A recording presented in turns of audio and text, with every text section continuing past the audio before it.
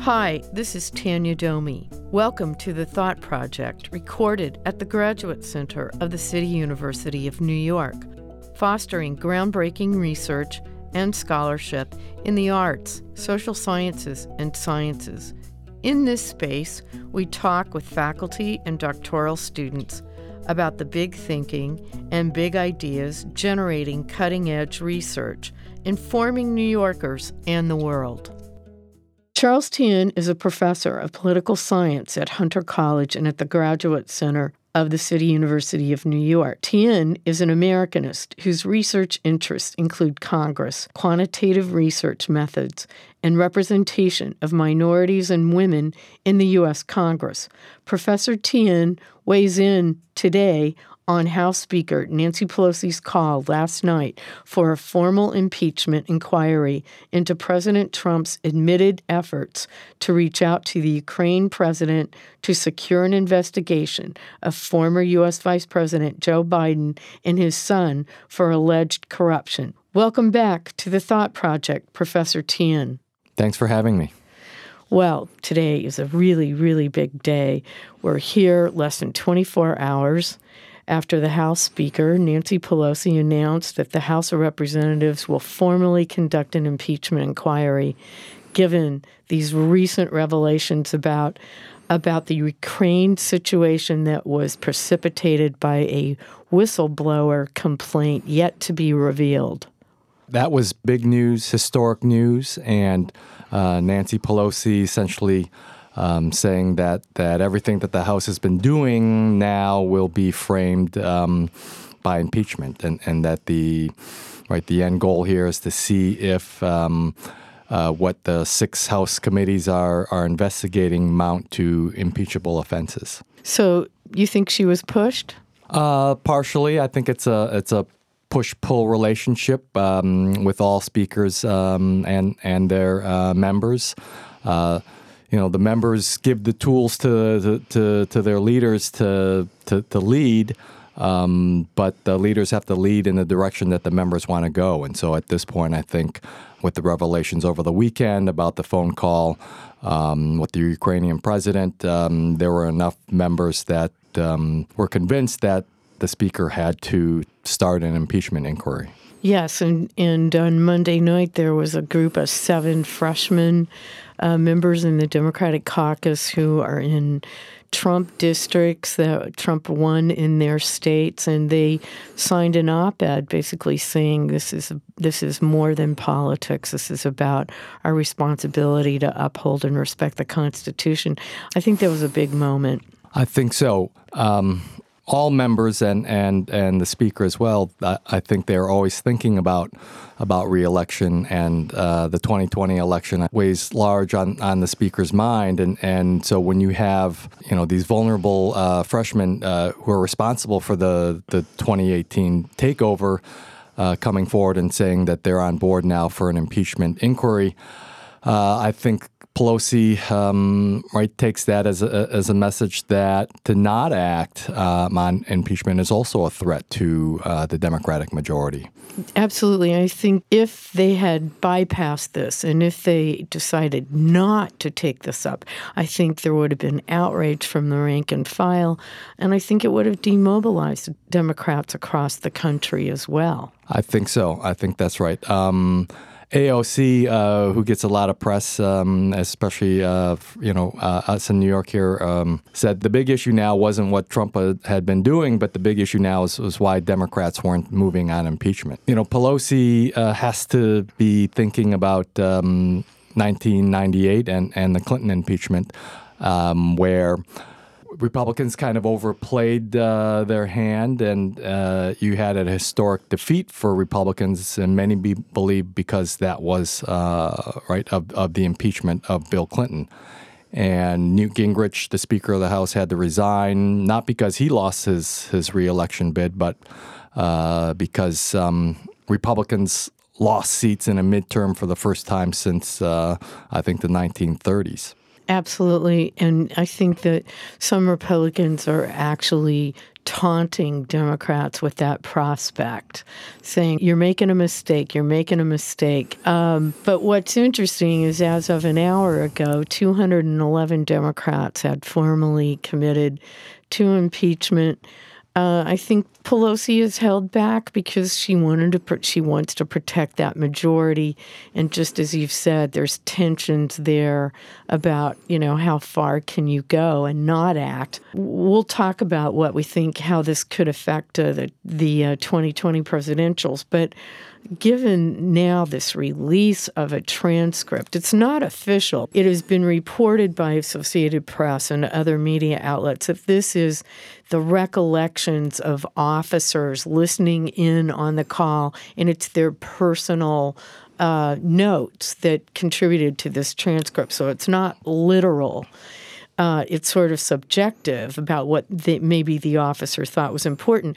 But the main points coming out in the media right now, and boy, is it live streaming on every platform in America, is that the information that's been shared is quite damning of the president's actions. Right. So analysis I've read is in the transcript, there's no explicit quid pro quo. But there's coded language, Trump saying that America's been great for Ukraine, but Ukraine hasn't necessarily reciprocated, and that Trump wants a favor of the Ukrainians. So, reading between the lines and the fact that foreign aid had been withheld by Trump a week before the call all suggests that Trump was asking for action in return for foreign aid. He literally asked for help from Ukraine, and he basically, not only did he do that, but as you have mentioned, he also blocked appropriation under the Congress to Ukraine, which is now in a war, an active war in eastern Ukraine with Russia.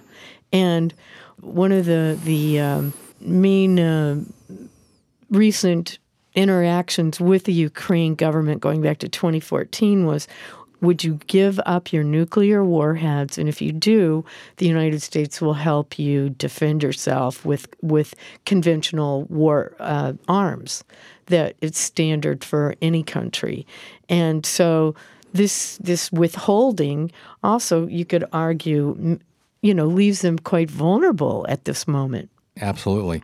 The funds have subsequently been released, and this releasing of the transcript, I think, is probably the best piece of evidence that Trump has in all of this. And apparently, the whistleblower didn't even know about this specific call. So, what we're really talking about is a series of calls and actions, most of which we don't know anything about yet. There's going to be much more, I think, forthcoming. Yes. Yeah, it'll be forthcoming.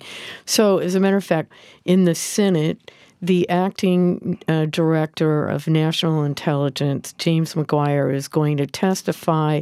It's a standard oversight meeting. Unfortunate for him that he's going to have to talk because he has not released the whistleblower complaint, which was characterized as being urgent by the Inspector General at DNI. And it has been reported that the Attorney General of the United States has advised him not to release it, and that actually obstructs the law as it is intended. So we're seeing here the Constitution play out in real time, right? It's supposed to be checks and balances, and I think the challenge that the Congress is facing is how do you deal with an administration that is not, willingly participating or following the law. And here the law clearly states that the whistleblower's report should be made available to Congress. We'll see what happens, but my guess is there'll be continued blocking of everything that Congress has wanted from this administration. And so what can Congress do in response? Congress could, I guess, start to find the individuals that are actually obstructing their investigation. Some have even written about maybe jailing some of these members of the administration. And so, over the next couple of months, the important thing to watch for is how much the administration will continue to obstruct, and what Congress can do about that. Speaking of that, it's my understanding that the courts see impeachment as an elevated authority which is in the Constitution. So it has greater legal importance. So as you have indicated, and we've all been watching, the administration has refused to honor any subpoenas or any request for documents. But it has been said by those authorities on the Congress and on the legal importance of impeachment that this was probably a likely outcome because they've been so frustrated they haven't been able to get anything. Courts are probably going to back them with a formal impeachment inquiry. So I think what's happening now is Congress is trying to make a case to the public. You could say that the Mueller report provided plenty of ammunition or information to impeach the president, but that message was not necessarily clear enough for the public for impeachment. This seems to be a cleaner story. It's easier to tell. Right, easier to tell. Trump has actually admitted to doing the things that he's been accused of doing. Oh, he's been bragging about it, almost taunting the public about it. So Congress probably could vote based on what information that they have already, but it's I think the desire of Congress to bring along the public and I guess a poll released this morning was showing that, taken over the weekend, that a majority of the public still wasn't there on impeachment. But the poll was in the field as the information about the call was being released. So as more information is made available to the public in a digestible format, will public opinion start to change in the direction of a majority of the country supporting impeachment? Yeah, I think that the Democrats have a messaging challenge here. It's an easier challenge. I mean, the Mueller report was essentially suppressed and framed by Barr with a misleading memo, and then Mr. Mueller himself was pretty obtuse in the way he spoke to the public about it. It was just not digestible. So now the Democrats have to rise to this occasion, and I do think that it will cheer the rank and file. And when they go back to their districts and they talk, they're going to have to really pound out some messaging here. Even if the public starts to support impeachment, I think Pelosi's greatest concern still exists, which was if the House impeaches and the Senate fails to convict, Trump will take that as exoneration, as victory, and that will help him in the 2020 election, and that will help Republicans across the board in Senate seats that they have to defend 23 Senate seats, and of course maybe even retake the House. And so, getting 2/3 of the Senate to convict, I think, is a high hurdle. And it's probably an unreachable one. Right now, it's an unreachable one for sure. And I don't think there's any clarity on how the Senate would proceed. So, as you know, Mitch McConnell is capable of probably doing anything to defend President Trump, and that could be. Even dismissing the articles of impeachment in a day or so. There's I believe there are no clear rules for how the Senate has to proceed once articles of impeachment have been passed by the House. I think that it's not even clear that there has to be a trial in the Senate. Yeah, it'd be a wait-and-see situation. I agree with you. According to the transcript that has been released by the White House, Trump asked President Zelensky of Ukraine to arrange for his staff to speak with William Barr about the CrowdStrike hack of the DNC. He wanted to clean that all up. He wanted to get an understanding of that. One. And two, President Zelensky indicated to President Trump that his attorney, his private attorney, Rudy Giuliani, had been in contact with his personal staff and that he would welcome him back to Ukraine. Why would the president's private attorney be representing him to the Ukrainian government? That just seems, at its face, inappropriate. Yeah, that's a good question. Why is the private attorney and why would the attorney general too?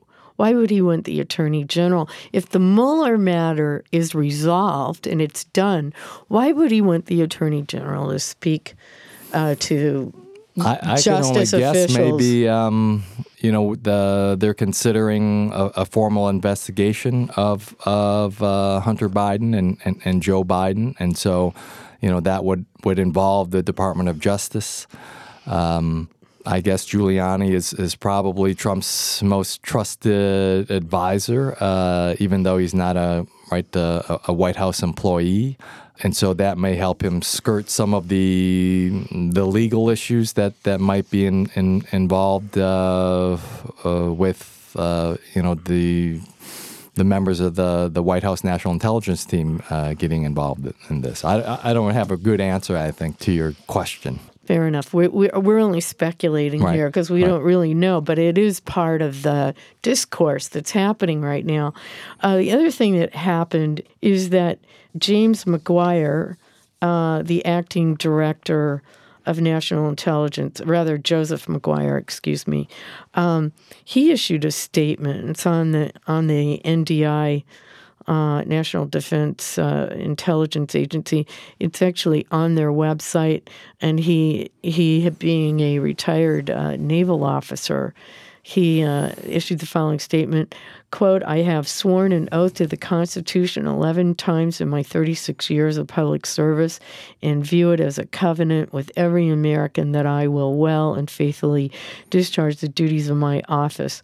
I wonder what he is personally thinking at this moment about the position he is now in because he accepted this acting role to serve in the Trump administration. I think he's probably, thinking, do I resign?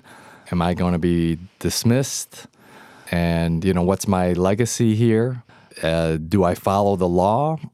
Which clearly states that the whistleblower's report should be turned over.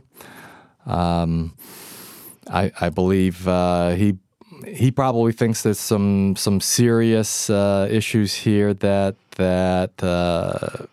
has to involve Congress, and so I think he's probably dreading, like maybe many people, his decision to work in the White House. True. Very difficult position for Mr. McGuire is facing him in the morning. And I would just say that we ought to give some props to government employees who clearly were talking to the Washington Post on Monday because those stories dropped very quickly, and somebody has been talking a lot to members of the press because this is one of the fastest moving stories I have ever seen. Right. Government employees are also, working to uphold the Constitution. And obviously there are serious concerns that this whistleblower had about a series of actions that President Trump participated in. So I believe that the story will unfold in ways that probably will not benefit the president over the next week or so. So the whistleblower's lawyers issued a statement yesterday They said, the title is Statement Concerning the Intelligence Community Whistleblower. Quote, our firm has represented our client from the outset, and he/she has diligently followed the processes and laws that afford the greatest legal protections against reprisal. As legal counsel, it is our duty to ensure our client is fully protected, and apparently his or her legal counsel has informed the House Intelligence Committee that they want to come and testify this week. Chairman Schiff is now saying this person is going to testify by Friday. Now that is a huge, big buzz in Washington. I think it's an act of bravery, clearly, right, by this whistleblower. It's probable that his identity will be leaked somehow, and when that happens, his personal life will Certainly be turned upside down, and so he has to know that, I think. So he's sacrificing everything that he has to do this, and so I think he's a hero in this case. Yeah. Brave person, a very brave person. So let's go back to Pelosi just for 1 second, because this is a discussion I've been having with a lot of my friends who never worked in Washington like I did and worked on the Hill. And a lot of Democrats are like, well, this should have happened a long time ago. And I said, well, I just want to remind people, we don't really impeach a lot of presidents. This has only happened, actions against a president, it's only happened like this would be the fourth president.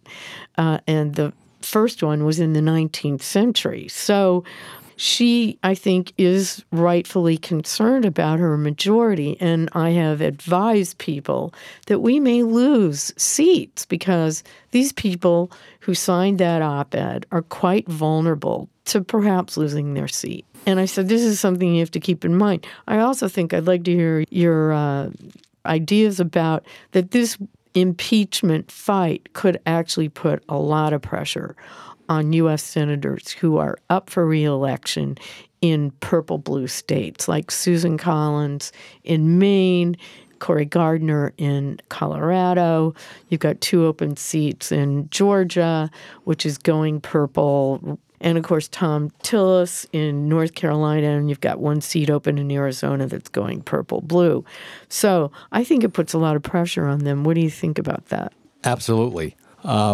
Members of Congress, senators, they have to run on something every time they're up for re-election.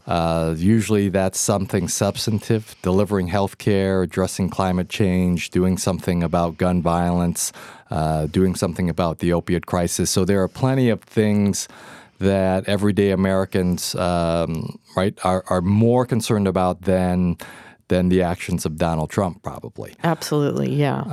And so with yesterday's announcement, I think everything else that Congress does, for the next 6 months to a year is going to be struggling to get some attention in the media.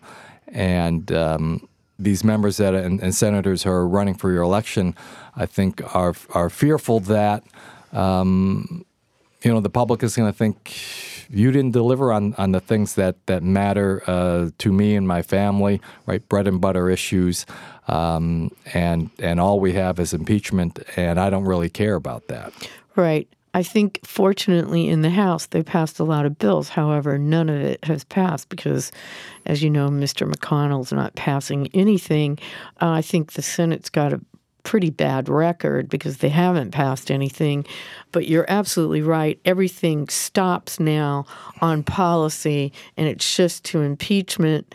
I would also like to hear your thoughts on this. I think it could actually deepen the polarization within the country. This is going to probably be a pretty nasty fight. Absolutely. The Federalist Papers talked about impeachment and were concerned about exactly what you said, deepening divides, deepening factions. Trump is playing to his base today and yesterday, and ever since he's been elected. So I can't think of an instance where he was reaching beyond his base during his presidency. And that's what he's going to continue to do, I think, until the next election. And his base has been responding to him, and so his approval ratings haven't necessarily dropped that low. I haven't seen anything recently, but my guess is, his base will continue to support him. The poll over the weekend that asked about impeachment, again, it was only I think 4% of Republicans favoring impeachment, and so. Everything. It's like 37% in the poll I saw support impeachment. We're right at the beginning of this, and we'll see. So opinion can certainly change. Yeah, sure. But we view things through partisan lenses. Without a doubt. I would also say that that this is going to be challenging to Democrats, too, especially, I think, to the presidential candidates. They've recently sort of been out of step with Congress. Maybe they'll all come together now. They're saying that the caucus is more unified than it has ever been since Pelosi's been Speaker. We shall see. It's going to be rough seas out there. Yes, how this plays out on the presidential Democratic primary will be fascinating to watch, especially since Joe Biden, his actions are mentioned in this call, and then you've got a couple of candidates who've been calling for impeachment since the beginning of their campaigns. That's true. Warren being really, I think, one of them, and Sanders, and it looks like Warren's now in the lead. She's taking a small lead. I think it's going to be pretty crazy out there. The coverage is going to be absolutely. It's pretty manic right now. I mean, it's like wall to wall. That's part of my job here at the Graduate Center, but we're going to be watching it, and we want to have you back to talk about this, Professor Tien. It's always a pleasure to talk with you. Thanks for tuning into The Thought Project, and thanks to today's guest, Professor Charles Tien of Hunter College and the Graduate Center. The Thought Project is brought to you with production, engineering, and technical assistance by Kevin Wolf of CUNY TV. I'm Tanya Domi. Tune in next week.